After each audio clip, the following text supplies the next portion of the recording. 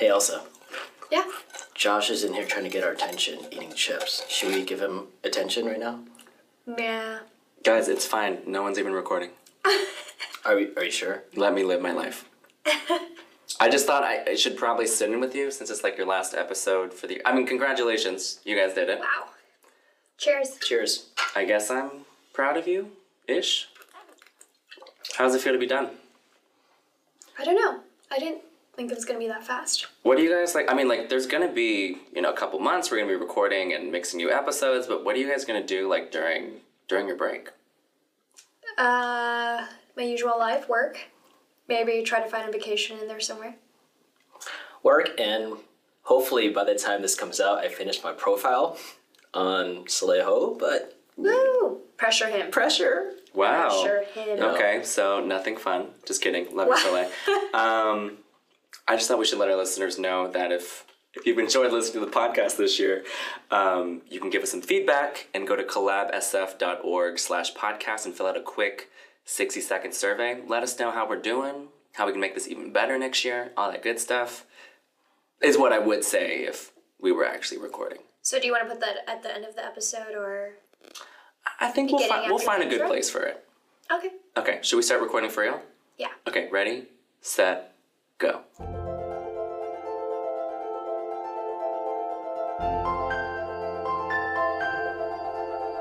Welcome to Golden Great, collaboration access podcast empowering Asian American stories from the gold rush to the gold open.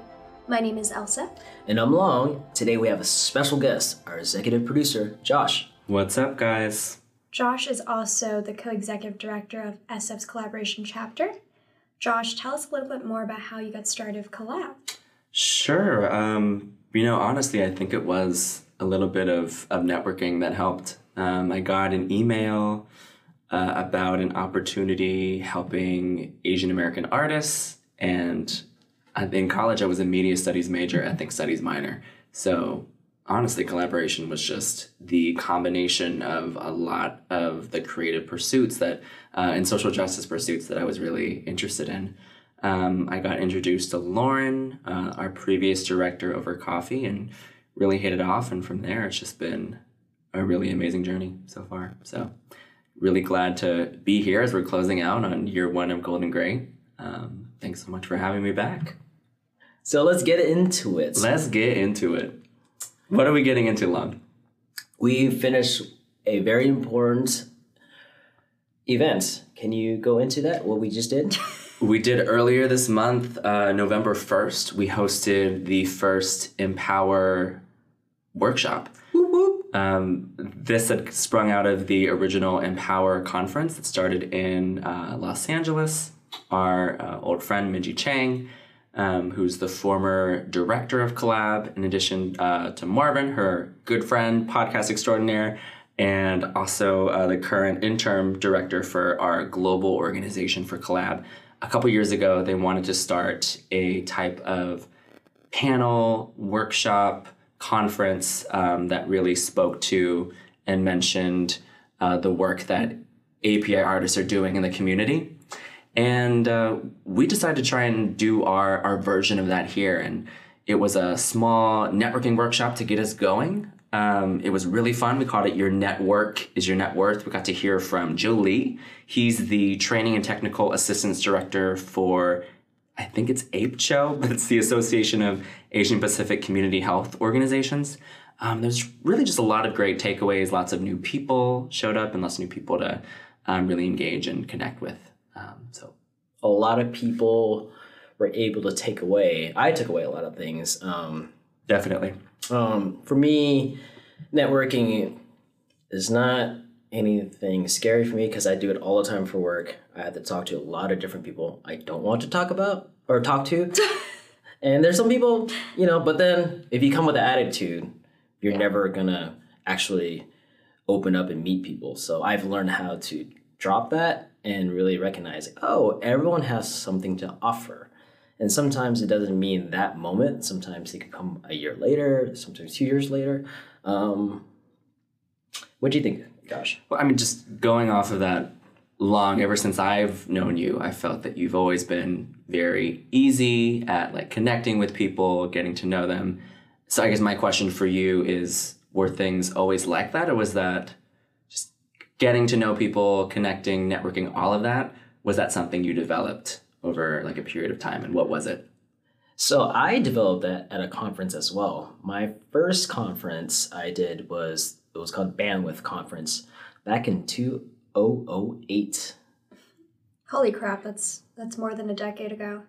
So my experience with networking, I came to San Francisco at a conference called the Bandwidth Conference. It was merging tech and music together. And there's a lot of panelists that came out, and I give this as advice to anyone. If you're coming out of college, try to volunteer as much conferences as you can. I remember I emailed... Were you attending it, or were you volunteering at the I conference? volunteered. I actually emailed them, and they're like, "Oh, no one's ever emailed us for, to intern." Sure. And all I had to do was like pick up a couple chairs and like sit by the... I'm an intern. Yeah, and I was like, yeah, I'm an intern. So I got in for free. The tickets were like $150. And yeah, I got in and I met so many people. And one thing about it is that they were so friendly and nice to me. What I picked up was they're not as scary as you think. They're pretty open. I mean, if they're already coming to a conference, they're already willing to talk. And I think most times network events, people are already open. And I get that it's scary to talk to people. Yeah. Elsa. I think it doesn't hurt that you probably got in with, what, a senior discount? Senior discount? Yeah, like Lon's call not senior. that old. Okay. He's been here for a long time. But I think Yeah. that's the thing too. Sorry to interrupt you, Elsa, but just thinking about the spaces where you feel either safe or in a place where people that you interact with like want to meet you and want to get to know you, versus wanting you for your skills or your own personal network, and trying to figure that out, especially in settings that aren't as black and white as a conference or something like that, I think can be difficult to think about. Elsa, what's your experience with networking? Well, kind of going off of what just Josh was saying, going into an environment where it's kind of open and receptive to networking, I find that even when you go to a networking event, like an industry event, people are there to network, but there's still walls that are built up because people are shy. They don't want to break through that barrier. But from my experience, I think networking and public speaking and connecting with people is just a muscle that you exercise. And I think I exercised that the most in college, where you get to table a lot and meet new people, join different organizations. And I'm definitely a little more rusty nowadays, because you go to work, you meet your coworkers. This is a community that you've developed and built, and you're comfortable. And you do still go out and put yourself out there at certain events. But I find myself a little more shy and a little more reserved, even if, you go into an event knowing that people want to connect. It's just like, okay, how do I find that connection? How do I break down the barrier besides our job title, right? I read an article somewhere or found this piece of knowledge where, when you're trying to network, you really shouldn't really be talking about what do you do for a job. You should be trying to find them, figure out who they are as a person. Perhaps you guys both have cats, or you guys both like, heavy metal, something like that. Something on a personal connection. That's how people remember you, and I totally agree. One hot take I do have, though, I think most of these network kind of Events. These network events, sometimes they kind of forget about little nuances. Like, for example, like writing Collab SF Gets Lit, working with a lot of Asian American women writers, is that there's always this kind of layer that we don't talk about. So men tend to always just talk more. Women tend to sit back. There's always kind of this guy that always, at these events that they do Q&As, there's always one guy trying to like tell them something instead of asking them something. And I know that a lot of times that when they have these inclusive places for women to meet, they don't have to worry about that specific guy to come in. And so I think sometimes that we kind of forget certain things like that, and certain people's background where it's not polite to over talk or do something or look in the eyes, right? So back at our networking event, he said that there's no wrong answers, because looking someone's eyes could be one thing, but some cultures, like in the Middle East, you're not supposed to look in the eyes, right? And so you have to look in those certain things. And so I think that's going back to what Elsa says. We have to really ask questions where they're from and stuff like that. I was giving a tip about networking that if you're talking to a Japanese business person, you're supposed to hold the business card in front of you and keep holding it until they walk away, instead of just slapping it in your pocket right away. And so those kind of things that, it takes time to learn. And I think that in addition to those and understanding those cultural nuances, when you're meeting someone else and trying to pay attention and be cognizant of that, there's also the cultural nuances going on with ourselves, the backgrounds of, maybe being raised or growing up in a family that didn't value like speaking up, or just like to speak up when it's your turn, And so by the time some people, I don't know, I feel like would you say like that's an Asian thing for certain like immigrant cultures? I'd say that's how I felt, being more, and not saying that you're not humble if you speak up, but we are, we listen more than we share, we allow other people to have their turn. So that's something that I've always grown up and experienced. It's hard to break through, old habits die hard.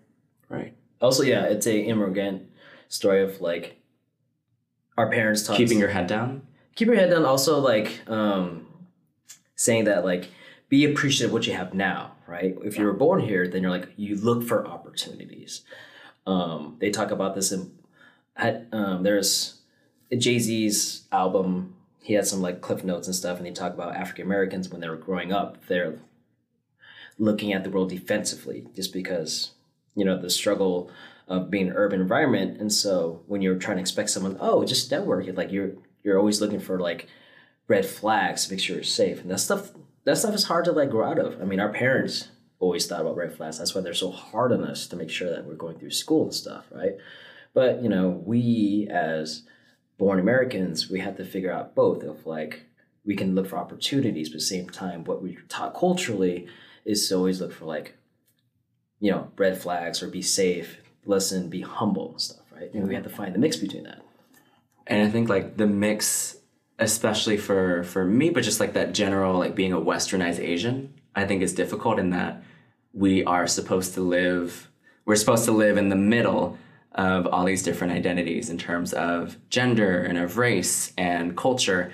And I don't know, at least for me, it was difficult to know like how to be and how to interact with people even.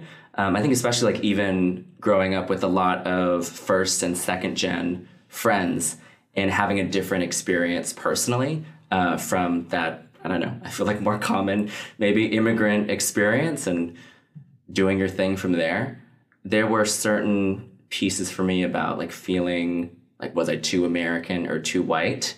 And I felt that in multiple settings, even with people who looked like me, I still was trying to think about how I was being perceived.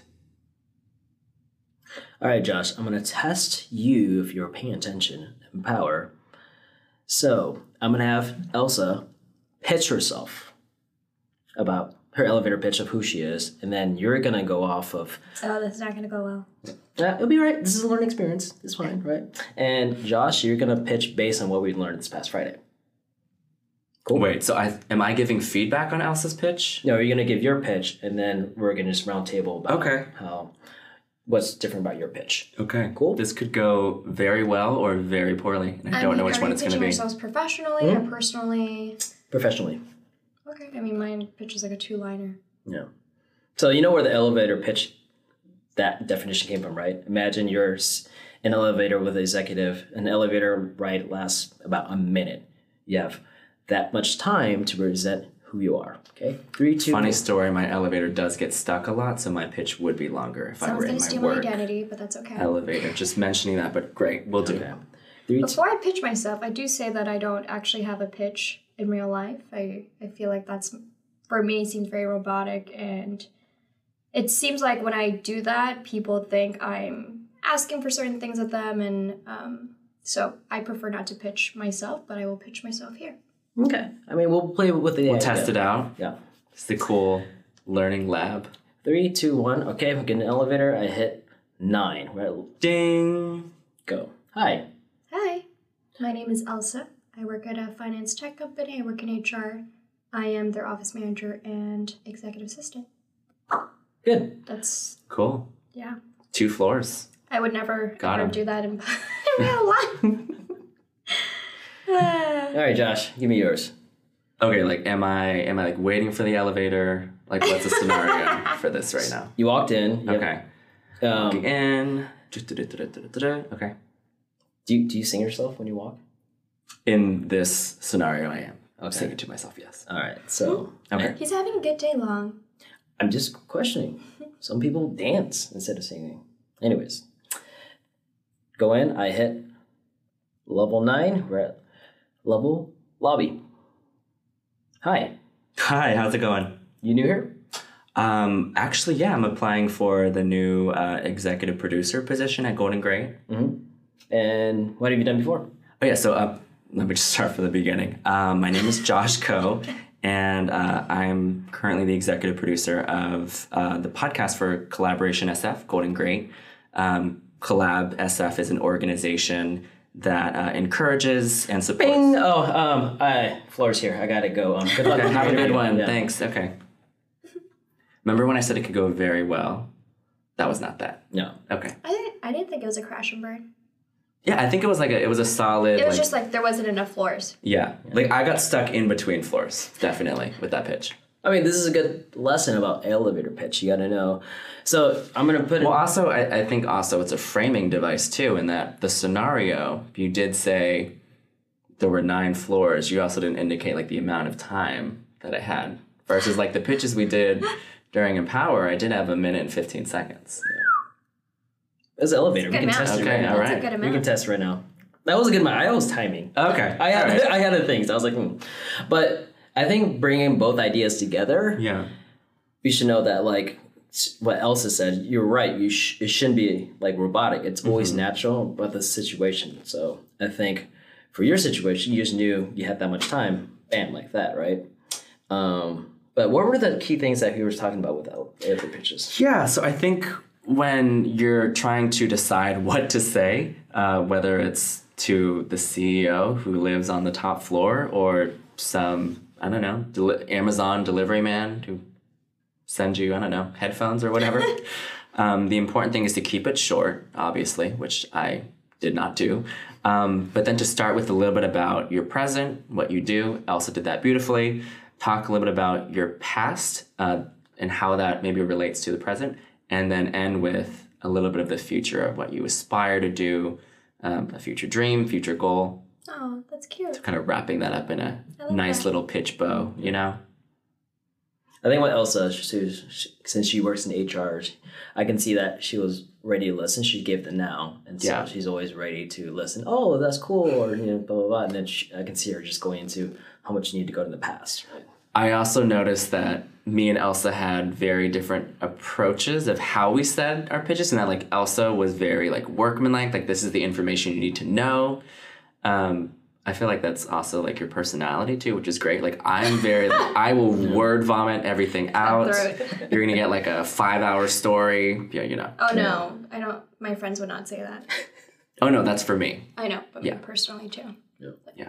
They would not say that about me. They're like, oh, you have so many tangents and. Whoops. I mean, the first time we met, we were supposed to have like when Elsa was interviewing for Collab, this is one of like, honestly, like just trying to keep it 100 right now. Like 100. probably one of like the interviews that I most remember, in that we were supposed to talk for 15 minutes. And Josh's like, oh god, it's been 2 hours. I And just we kidding. spent like an hour and a half just That's talking better. about like, Everything. yeah, racial equity. It was a good time. Sorry, what were we talking about again? Well, no pitching. I mean, how do we feel about Just that? pitching. Just pitching. Just pitching. But Okay, yeah. Speaking about the future. Yes. Lung, how would you say, what is your future goal?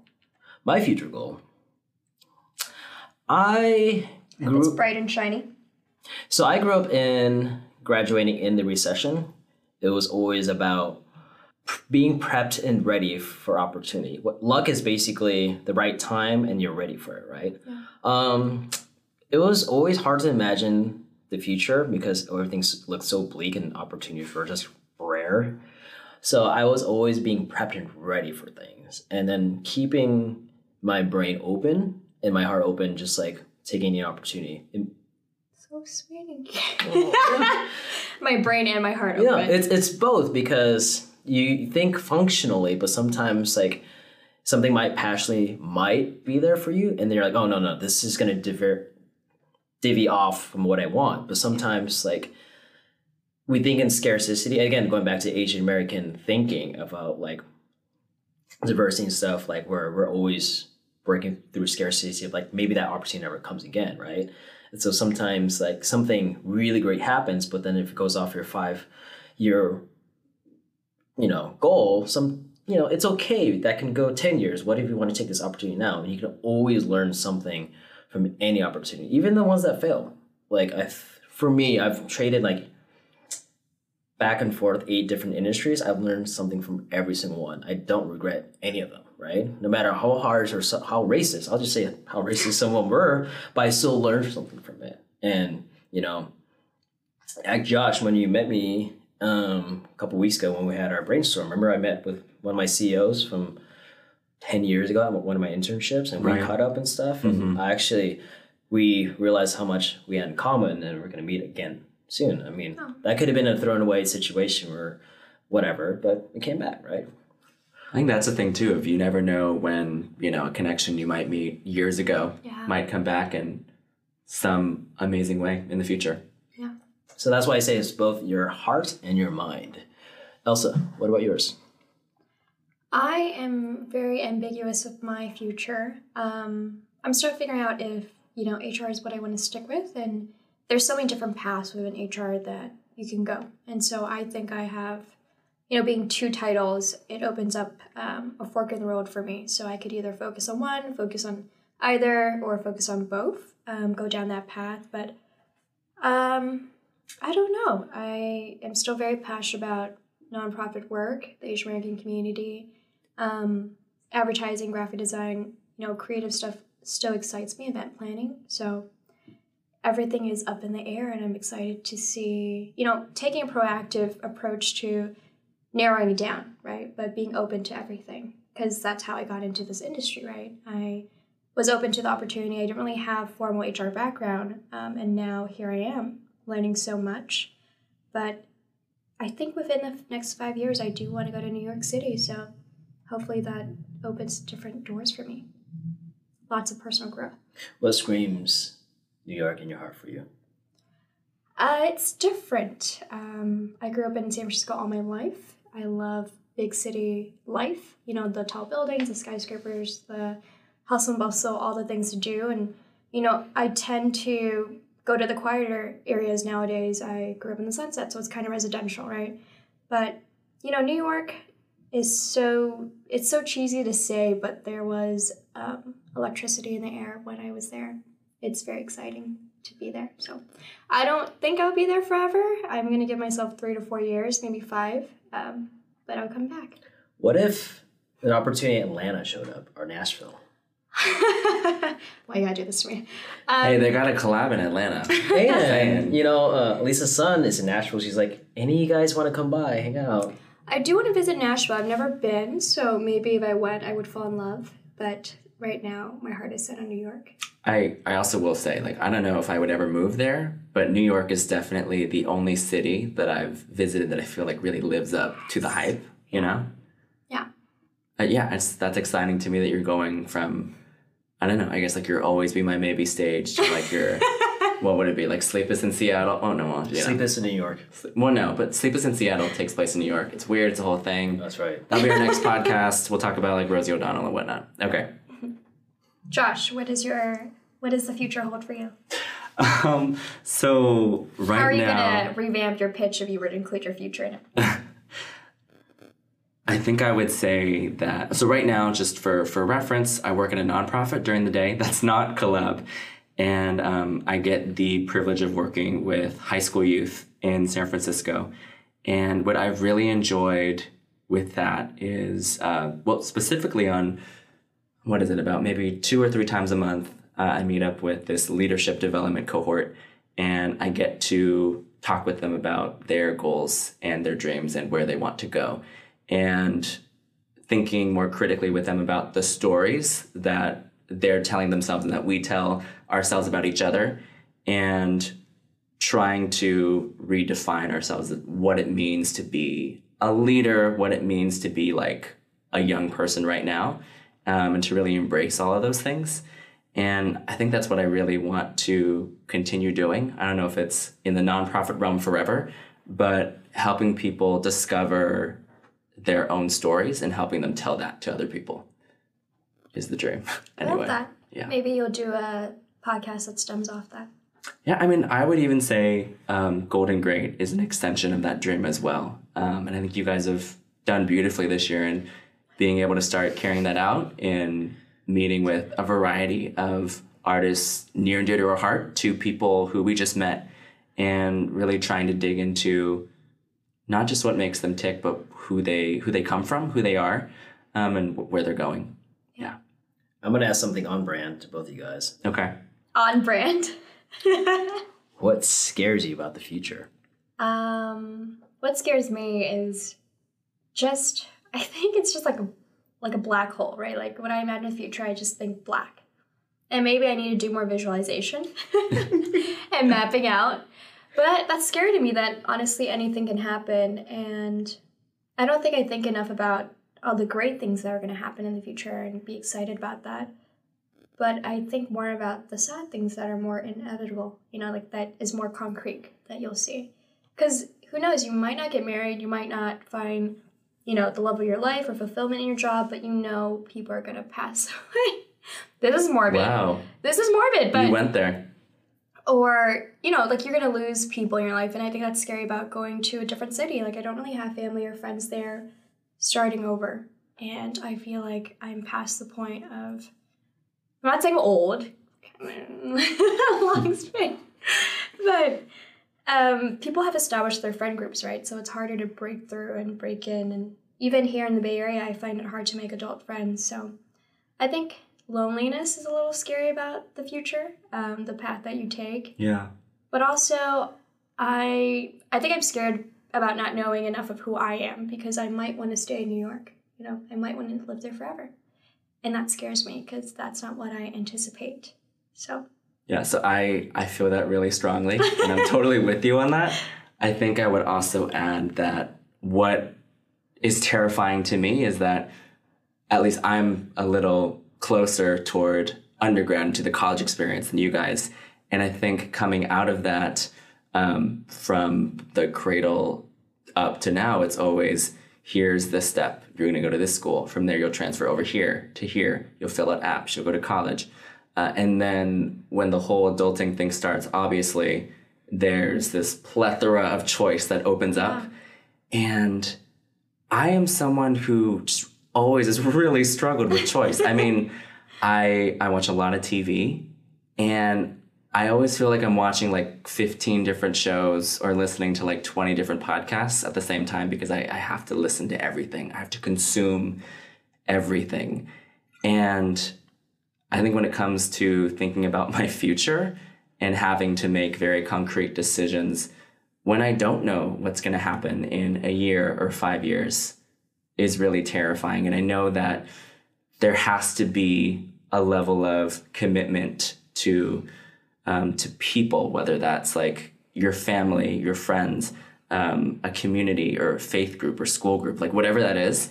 And I think there's like a big part of me that has always struggled with that and feeling that, or questioning whether people will last and stick with you through all of that. And I think that kind of dovetails with that loneliness feeling of, I think in the future, like there are going to be points where we're lonely. There's also going to be times where we're without community.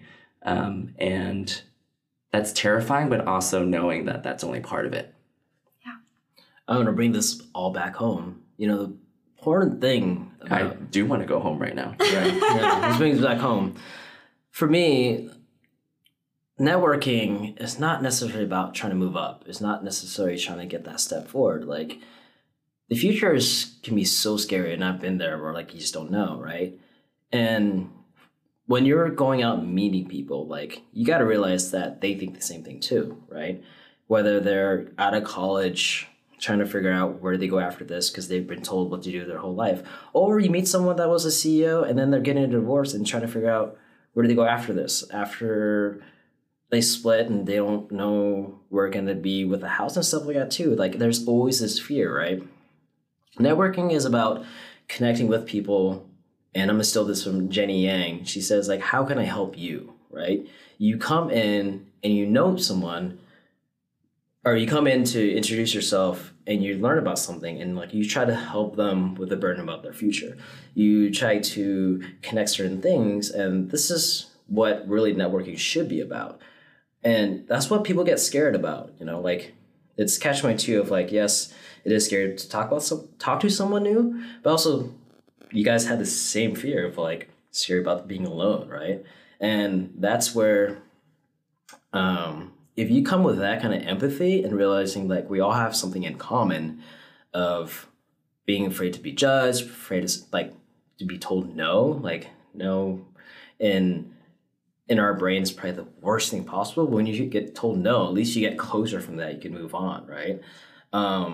And I think that's probably one of the biggest important things about what we have here in Empower. And Empower has always been about networking and meeting people, right? To really understand that we're not so far different from that person you see so successful, or someone that's already a CEO or living your dream, right? But like you're just that close to reaching that. And, you know, even successful people, when they reach these things, like, you know, they can still feel lonely and kind of disconnected where they're always focusing on work. I'm trying to focus not so much on work networking, but actually trusting people to be part of my life to fulfill other things, right? So moving on to our next and final point is like, so with that, how do you brand yourself? Yeah, I think with all of that, something that's helped me think through what it means to brand, or I like to think of it as like defining myself, which I don't even know. But just looking back at who like I am, like I come from, like I'm Chinese American, 4th generation. And so there's that little bit of, I don't know if it's like a Confucianist ethic of, you know, like family ideals, humility. And there's also like the growing up in a largely like Quaker Protestant work ethic, work hard, do your thing, but also, you know, like keep to yourself, stay humble, and contrasting that with this. And it's, you know, it's been here since like the power of positive thinking and all that stuff. But now I think it's really manifested in this Trumpian reality TV, like show yourself off, be brash about it. That's just not the kind of person that I am.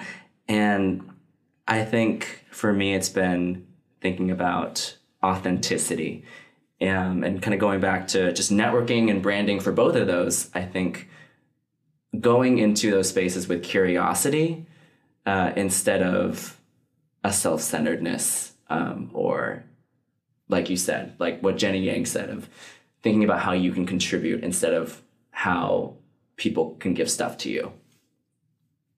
I totally agree with branding. I think of it primarily as, you know, what are the core values that we hold? And you could kind of think of yourself as a person, as a company in that aspect. Like, what is the mission vision?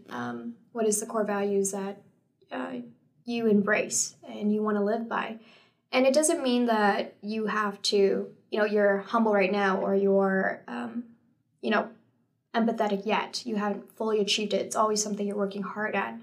But I do think your branding includes what are you doing right now? You know, you can't just be talking the talk, you have to walk the walk, right? If you are passionate about Asian American, the Asian American community and topics like that, are you empowering our community? Are you lifting each other up?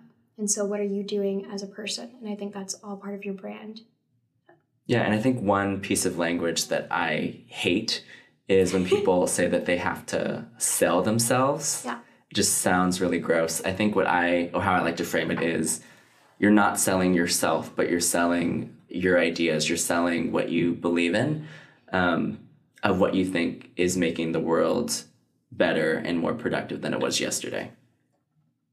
And I think if maybe you're like me and you're listening to this and you don't know what yourself is and how to brand, let alone define or think about yourself, like that's totally okay. It's a process. And I think it's part of being a creative and being a human in the world.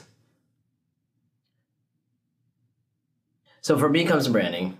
I'm going to be very close to home. Branding, I think, when they say that, just make sure that you sum up what you want to say, right? So it's always about, for me, branding, I have to make sure who I'm talking to. If it's a personal training client, I'm a personal trainer. If I'm talking to a writing person, I'm a writer, right? So you just have to apply things. But when it comes to branding, I think about reputation. I'm going to talk about my friend that passed away this past Sunday. When I think about networking and connecting people, like my good friend, his name is Brent. He was my third grade, or his mom was my third grade teacher. And he knew that I was working in the music industry. And he connected me to his cousin, which is Justin. And we've been friends for like good 15 years. And he just knew that we had something in common. And we'd be good friends and connected, right? And his brand, quote unquote, was just his reputation. Like he had nicknames called the CEO and Big Sexy, and he ran this bar in Monterey. And if you go through his Facebook, people always upload videos of him doing karaoke with the people and all this stuff. He was that kind of person. And I think of branding is also your reputation on how much you contribute to people.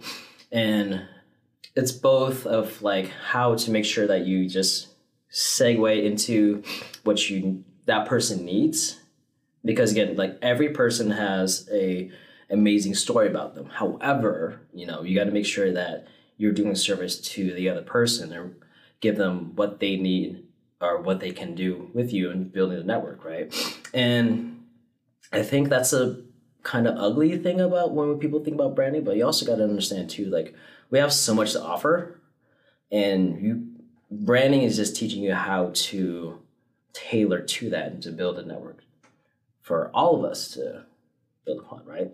And so to help others understand you better and like what you offer. What you offer, also vice versa. Yeah. Vice versa. I also think that when people say the world's small, I don't believe that. I think that we have great small circles. Like good people attract other good people.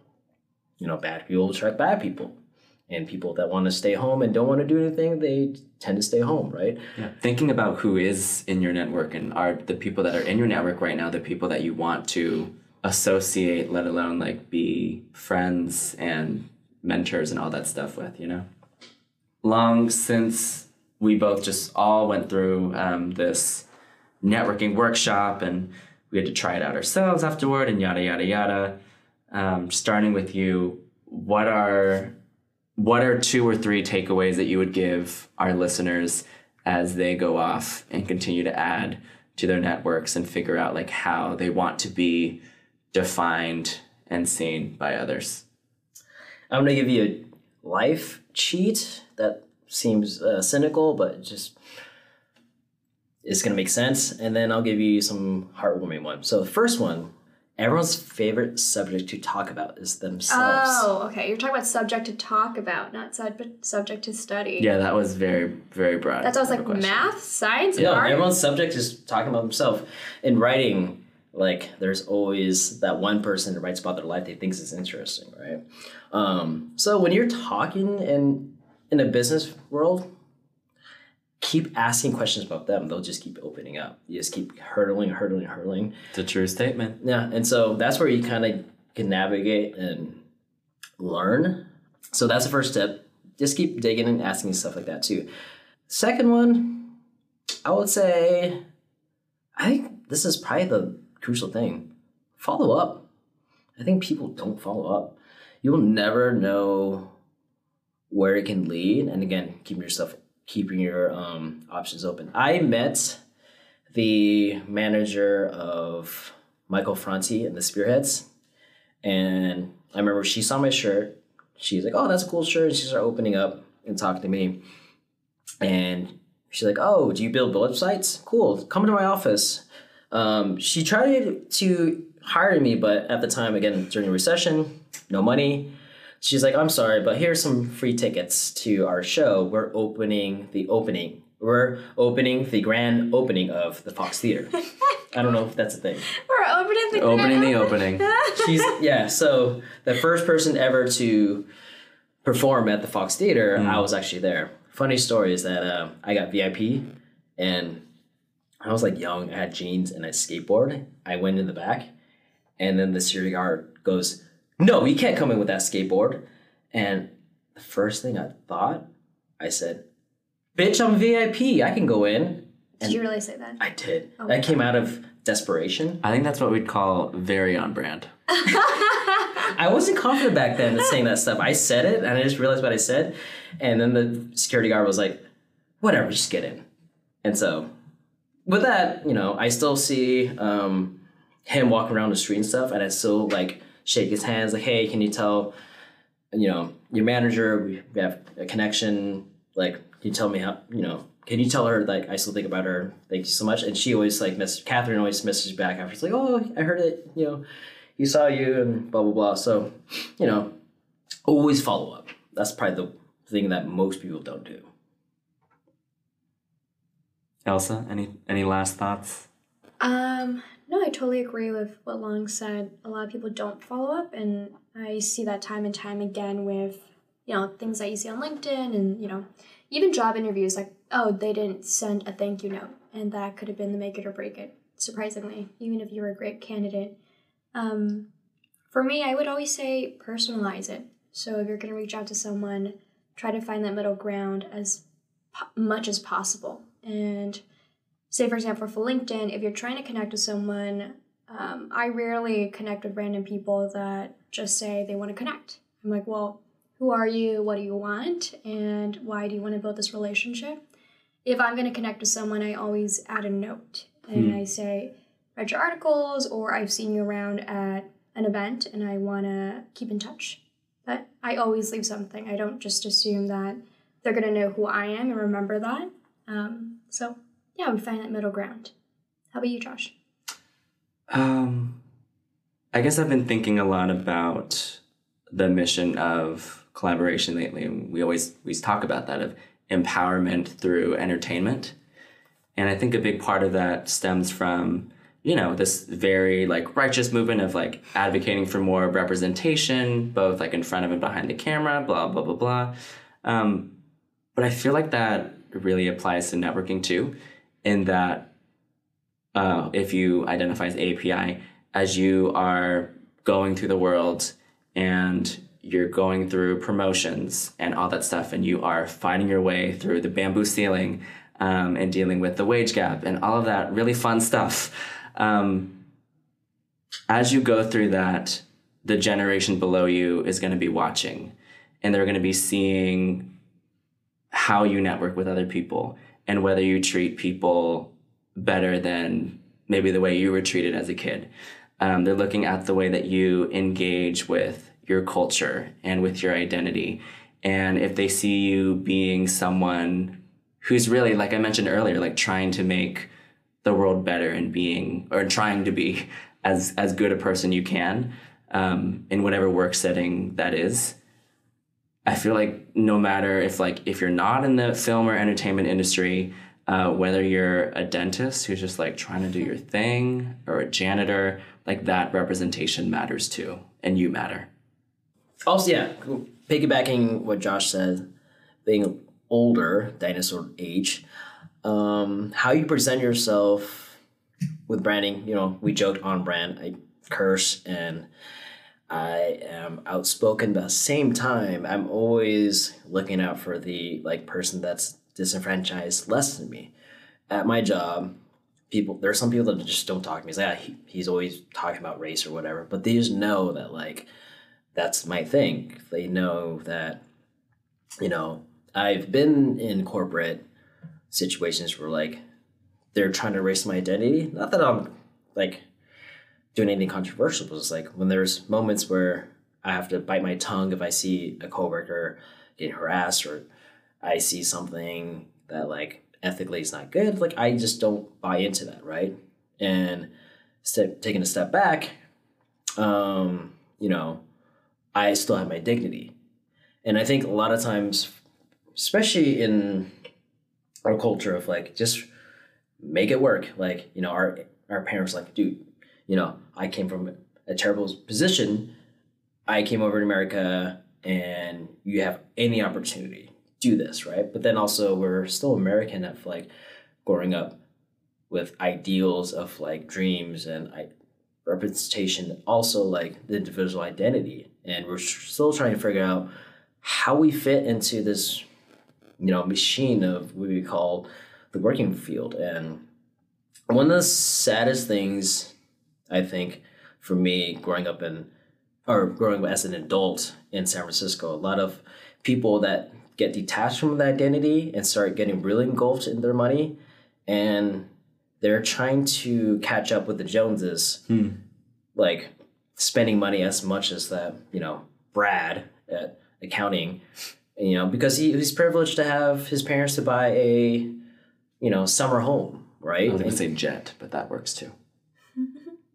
God, if I meet someone with a jet, I'm punching them in the face. Keep that in. Yeah, no, you know, you get so lost in the rat race and you're trying to keep up. You feel like you have to keep up with these people, right? And I have a lot of friends that like they tried that and they did that and they actually got burnt out and they just pulled back. You know, one of my good friends, Andy, shout out to Andy. He grew up like me too, and so he worked in Salesforce and he was trying to keep up and just hang with other friends and going to Tahoe all the time too. And then he started getting burnt out. It's like, why am I spending all this time and energy, like waste my money on like going these trips and stuff? And he took a step back and he started questioning things. And now he's like more at home. He's actually visiting his nieces and nephews and family and stuff more. And it's not about that. And like, you just got to understand, like, your journey is so different than someone else's. And for people that do that, it's like, cool. Like, I don't, you know, judge them for that. If they can just do all those things, and as long as you don't become a malice person and take advantage of people, if that's your jam of going to Tahoe every weekend, go do it. But like, once you start trying to keep up with those people and keep like getting angry at that, and that's where it becomes a problem, you know? Yeah. And I've had a lot of friends that do that, and I actually had to cut them off. And I think that's one of the final pieces about branding, in that to have a brand and to define your brand, you have to know who you are. And I think that means self-reflection and thinking about like, what is it that you value, or like, why are you doing what you're doing? And if there's something that doesn't align, figuring that out and trying different things and failing a lot. Yeah. And I think now is the best time, better than ever, to think about that. It's the end of the year. It's going to be the start of a new decade. So viewers, start thinking about if what you're doing right now aligns with your brand, your core values, and if not, change something. And that's going to do it for episode 11 of Golden Great. Send questions, comments, and episode ideas our way to goldengreat@collaboration.org. And don't forget, that's collaboration with a K. Golden Great's producers are Adrian Chen and Michelle Abiera, and our executive producer is Josh Koh. Our fabulous theme song is composed by Robert Guh. Please like, favorite, rate us, subscribe wherever you get your podcasts, and make sure you tell a friend. That means you, Joel. We will see you next year. There'll be a couple bonus episodes between now and next season, but for now, stay golden!